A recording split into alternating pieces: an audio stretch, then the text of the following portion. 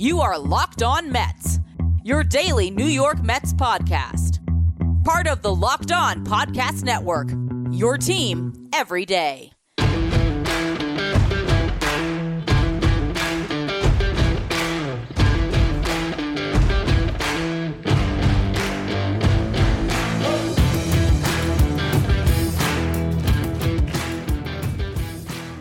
Hello to all you amazing Mets fans. You're listening to Locked On Mets, part of the Locked On Podcast Network, your team every day. Thank you for making Locked On Mets your first listen every day. Locked On Mets, free and available on all platforms, including YouTube. The New York Mets won on opening day, and I was lucky enough to be in attendance. Going to tell you about my experience throughout the show today. First segment, really get into the beginning of this game, the matchup between Sandy Alcantara and Max Scherzer, and the way the Mets lineup responded to facing the reigning NL Cy Young. Second segment, really get into the later innings, how the Mets were able to get that lead late and hold it with their bullpen that is now without Edwin Diaz. Then we'll close the show with the unfortunate news of the day. Justin Verlander will open the season on the injured list. Before we get to any of that, though, I'm your host, Ryan Finkelstein. If you want to find any of my work, follow me on Twitter at FinkelsteinRyan. You can also find some of my writing at justbaseball.com, where I work as the managing editor. Download the Game Time app, create an account, use the code LOCKEDONMLB for $20 off your first purchase. If you're looking for last-minute tickets for the lowest price guaranteed, you want to download that Game Time app today. Now, I use the Game Time app to buy tickets to opening day. Me and my dad went out and saw the game in Miami. It was a blast. I have some positives to take from it and some negatives. And the negatives was all about leaving Miami. And boy, is that ballpark just not equipped to handle actually having fans show up. It took about an hour to get out of the garage. I don't need to bore you with those details about why the end of my night wasn't as great as the beginning. You're interested in the beginning, so we'll focus there. It was a blast. It was an amazing atmosphere. Obviously, it's not going to the home opener where Citi Field's going to have 40,000 plus on hand. There was a subdued crowd based on your typical opening days, but there was a lot of Mets fans. The Seven Line Army was out there. Steve Cohen was with the fans. How amazing is that he just went down and watched the game with the fans? Can you imagine Jeff Wilpon doing that without getting just drenched with soda and beer and popcorn? I mean, it's just a 180. And honestly, when I look at that, it shows that he cares. It shows that he prioritizes the fans as a fan himself. And it just makes you know that even when you get the bad news of the day, we're going to get to that at the end of the show, you still, regardless of what transpires this season, Mets baseball is going to continue to be fun because of that man. So I had to say that at the top because I thought that was so cool that he was out there. Now, being in the ballpark myself, I was a little far away from Uncle Stevie out there. We got to watch an incredible pitcher's duel. And through the first 5 innings, there really wasn't much offense. And I just kept on checking my phone and figuring out how quickly this game was going by. I was like, Dad, look, man, that first inning was like 15 minutes. And that's what happens when you have two guys that are embracing the pace. I'd say the Alcantara and Max Scherzer that want to work in that pace, that pound the strike zone, that don't walk too many batters. It's a fun brand of baseball to watch, in my opinion. And early on, it felt like one run was going to make a difference either way. And the Mets got that run in the third inning. Their first rally of the season, Daniel Vogelbach starts it by drawing a walk. Eduardo Escobar struck out. Today, 4 at-bats, 3 of them against right-handed pitchers. I believe it was 2 strikeouts and a dribbler. And look, I'm not trying to just completely crush Eduardo Escobar. I actually like Eduardo Escobar a lot as a person and even as a player. To me, it's just blatantly obvious that he needs to be a right-handed batter only. My dad was saying today, why doesn't he just bat from the right side against righties? The swings that he was taking from the left side, it almost makes me think that isn't a bad idea.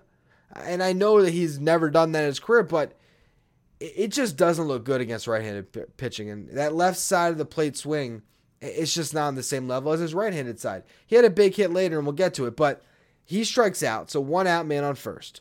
Omar Narvaez got a knock. And I'll tell you, Omar Narvaez, he's going to be a better hitter than James McCann. I'm not even at all concerned about that. He just looks a lot more comfortable at the dish, and having a lefty catcher when it comes obviously to the offense, he's right-handed when it comes to playing defense. But man, that does just kind of change the feel of your lineup a little bit. I really think that we're gonna love that platoon between him and Nito. So he gets a knock. Vogie goes first to third, which is the most majestic thing on the planet to watch that man run. Brandon Nimmo comes up, sacrifice fly. Nimmo had an amazing game. Okay, he was sensational. So as I said though, first 5 innings, that was it. That was the one run either team scored. Top of the 6th, the Mets got going and they knocked Alcantara out of the game. Narvaez grounded out, so it was 1 out, nobody on for Nimmo. He drew a walk. Starling Marte singled. That put runners at first and third because Nimmo went first to third. Francisco Lindor had a sacrifice fly. Lindor had 2 of the best hit balls in this game. Line drives that went to the outfield. He could have had doubles. He hit them right at people, but man, he looks pretty good at the box right now. I think Lindor is going to get off to a fine start this season, and that was a great clutch RBI to give the Mets a lead. Pete Alonso drew a walk to put runners at first and third again. Then we had our first really strange new rule situation where Jeff McNeil comes up, he hits a foul ball. Pete Alonso doesn't get ready in time, and then McNeil has to suffer and he loses a strike. How does that make any sense? But that's the rule. So suddenly Jeff McNeil's 0-2. And if you were in the ballpark, you were watching this guy. I don't know how the cameras are focused back at home. McNeil was heated. You're going up against the reigning Cy Young, and you go from down 0-1 on a foul ball to suddenly you're in an 0-2 hole. He spits on a pitch where Alcantara tries to get him to chase, and then he finds a hole, as Jeff McNeil is prone to do, and now you're really seeing him being able to use that bat control and manipulate it based on where they're going to play him. So he finds a hole up the middle, drives in a run. You could just tell that he was just so fired up to have been put in that bad position based on a stupid rule, and it come through anyway and give the Mets the 3-0 lead. That was awesome to see. The Marlins end up pulling Sandy. Then Scherzer got knocked around in the bottom half. So he gives up a pair of doubles, one of which to Luis Arraez, who is the best hitter the Marlins have had in a long time. And that was an RBI double for him. He ends up scoring on a homer from Garrett Cooper. Cooper made a couple ridiculous plays at first base in this game. But I will say this Marlins team and the Mets are going to be playing the rest of this week. They are much better in their lineup. Not to say that they're a great team, but last year there was nothing. And now they're at least competent 1 through 4. Arraez is a great hitter. Segura gives you professional at-bats. Garrett Cooper is a good hitter, and Jazz Chisholm has the potential to be a great hitter when everything's right for him. So that's a 4 that is pretty strong, and Jorge Soler always has the power to leave the yard. So 1 through 5, they actually have a lineup that's a little bit scary. It falls off after that, but they were able to tie the game, and luckily for the New York Mets, they were able to respond in a pretty big way and ended up closing out this game. We're going to get to all of that in just a minute. Before we do, though, if you're trying to go to tomorrow's game or any of the games this weekend, have you ever been in that situation where you want tickets and you just don't know where to go and maybe you decide it's just too stressful so you stay at home? You got to use Game Time. It's fast, it's easy, it's the best way to buy tickets for all your sports, music, comedy, theater near you with killer deals on last-minute tickets and their best price guarantee so you can stop stressing over the tickets and start getting hyped for the fun you're going to have at the game. As I said, I bought tickets from Game Time to go to opening day, and I was rest assured knowing that I had the Game Time guarantee. So I looked around other markets, and it was the lowest price I was able to find. But if you can find tickets in the same section or row for less, Game Time's going to credit you 110% of the difference. It's the fastest growing ticketing app in the country for a reason. You get images of your seats before you buy, so you know exactly what to expect. When you arrive, you can buy tickets in a matter of seconds. 2 taps, and you are all set. Download the Game Time app, create an account, use the code LOCKEDONMLB, and you're going to get $20 off your first purchase. Terms and conditions apply. Again, create an account, redeem your code LOCKEDONMLB for $20 off. Download the Game Time app. Last minute tickets, lowest price guarantee. Check it out today.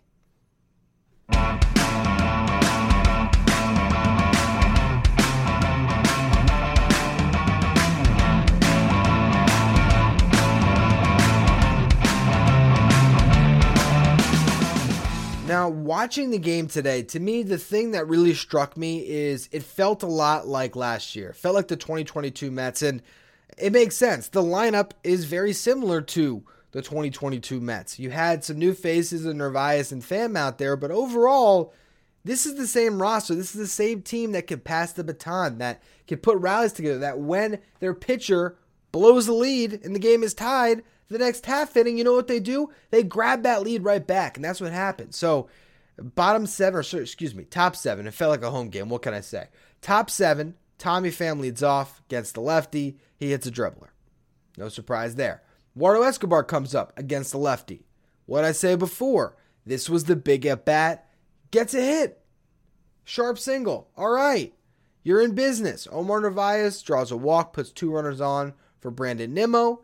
He hits an RBI double that scores both. And another thing that we mentioned on this show, it was yesterday, Jazz Chisholm in center field is going to be an adventure this year. Now, he made a really nice catch on one going back on the ball. But in this instance, he didn't take the best route to cut that ball off. Had he, just understood playing the outfield a little bit better, taken a different angle, he could have cut the ball off, and it wouldn't have stopped, of course, Escobar from scoring, but Narvaez might not have scored. Instead, he tries to get to it, ends up losing his glove, throws the ball in, and Narvaez was able to score from first base.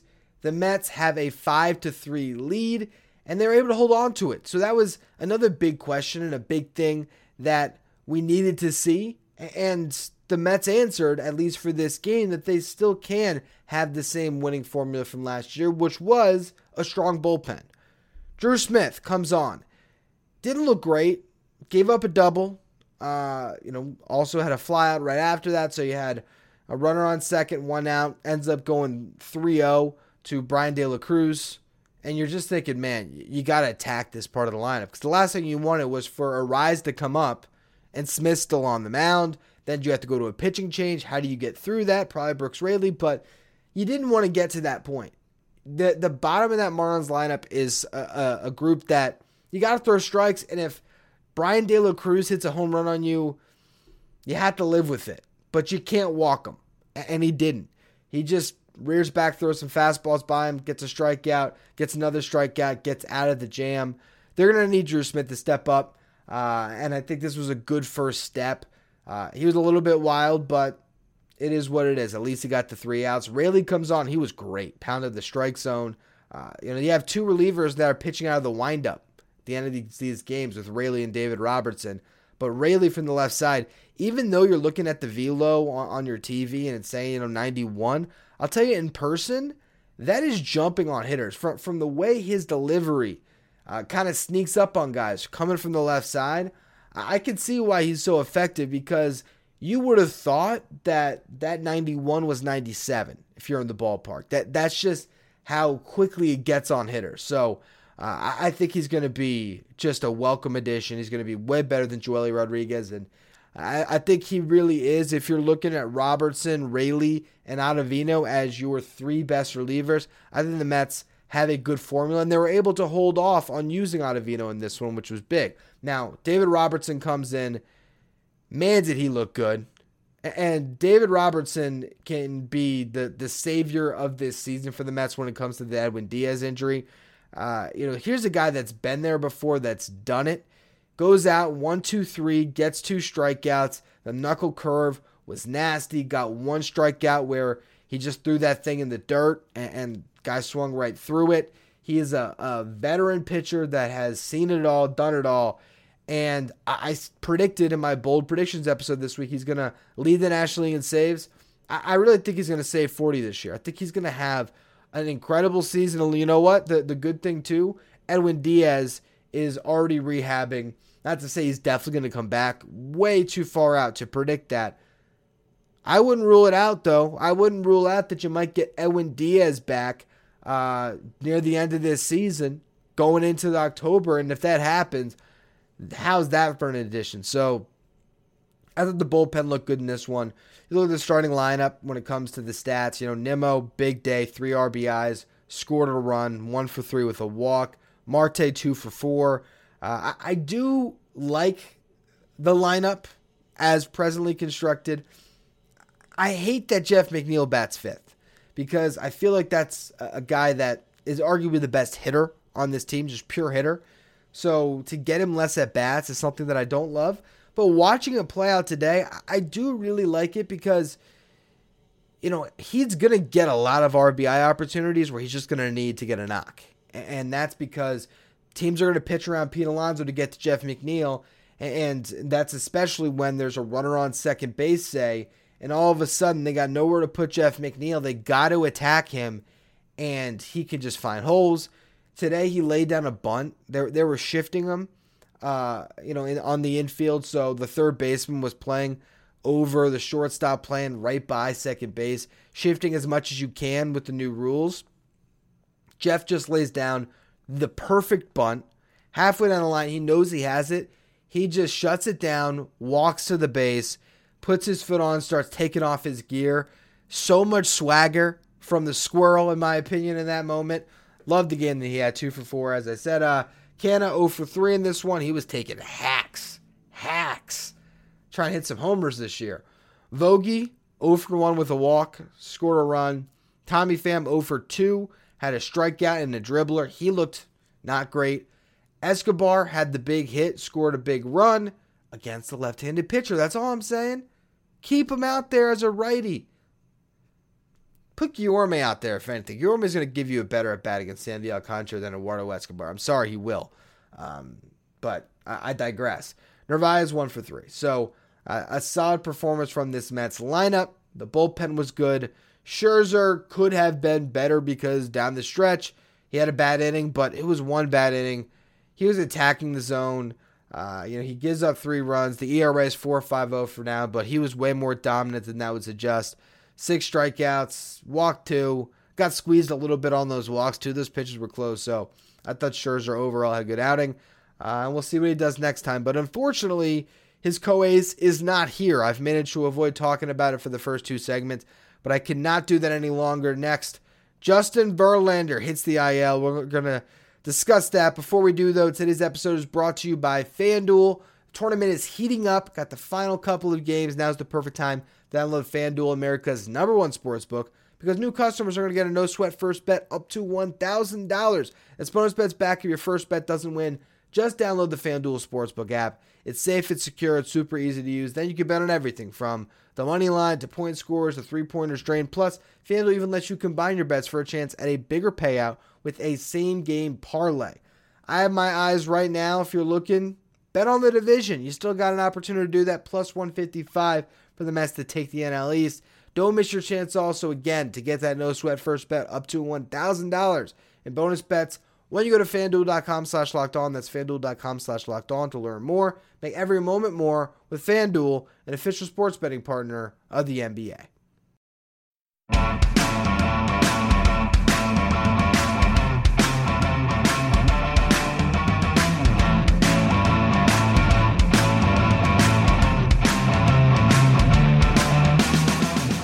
So as I alluded to before, driving to Miami, not fun today. Probably about an hour, a little more than that on the way down. So that wasn't that bad.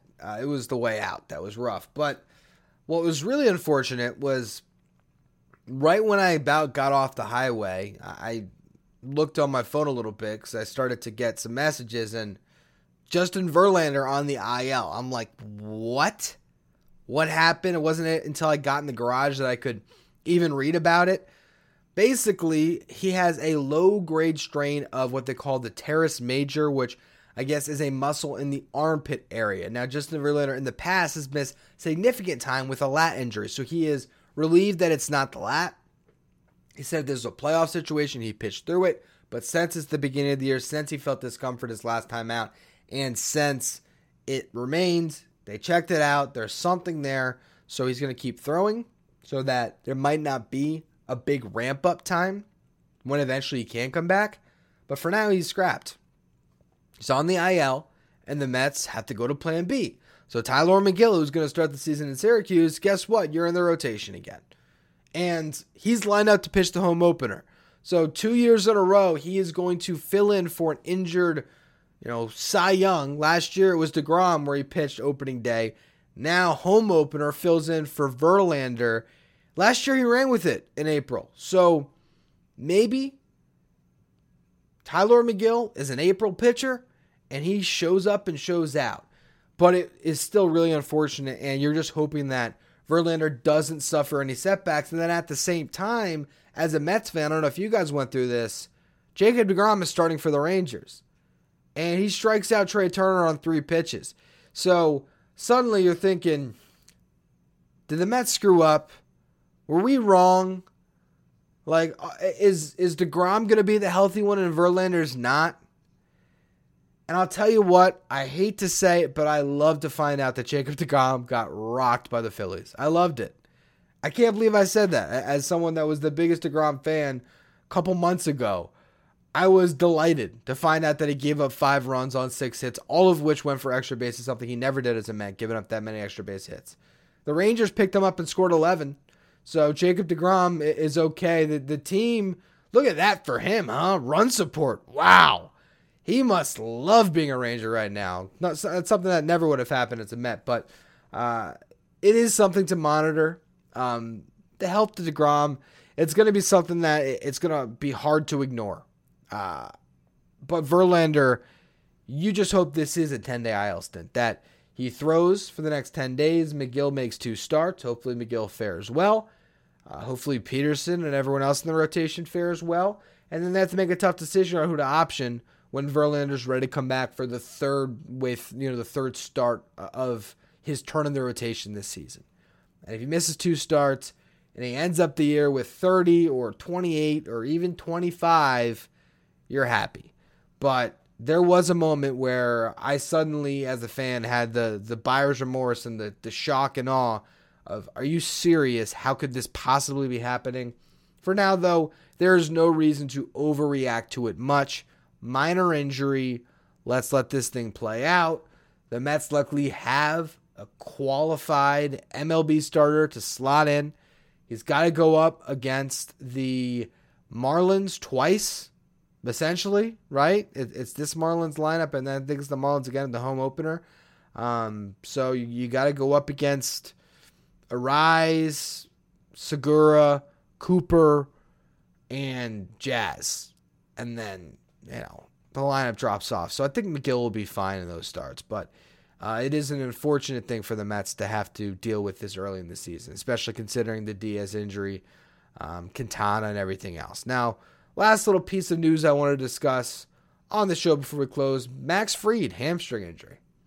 We'll see what comes of that. The Braves got an easy win over the Nationals. Phillies lost. So not to do the scoreboard watching this early, but, things of note, I would say. Anyway, that's going to be all for today's edition of Locked On Mets. Likely this week of Locked On Mets. We'll see if there's any thrilling games this weekend I want to hop on to talk about. But most likely, I'll be back on Monday for our typical Monday through Friday schedule. As always, thank you for listening. Make sure you follow, rate, and review wherever you get your podcast. Make sure you follow me on Twitter at FickelsteinRyan. Follow the show at Locked On Mets. Thank you for making Locked On Mets your first listen every day. Now for your second listen, check out Locked On Fantasy Baseball. You can find Locked On Fantasy Baseball wherever you get your podcast and on YouTube, part of the Locked On Podcast Network, your team every day.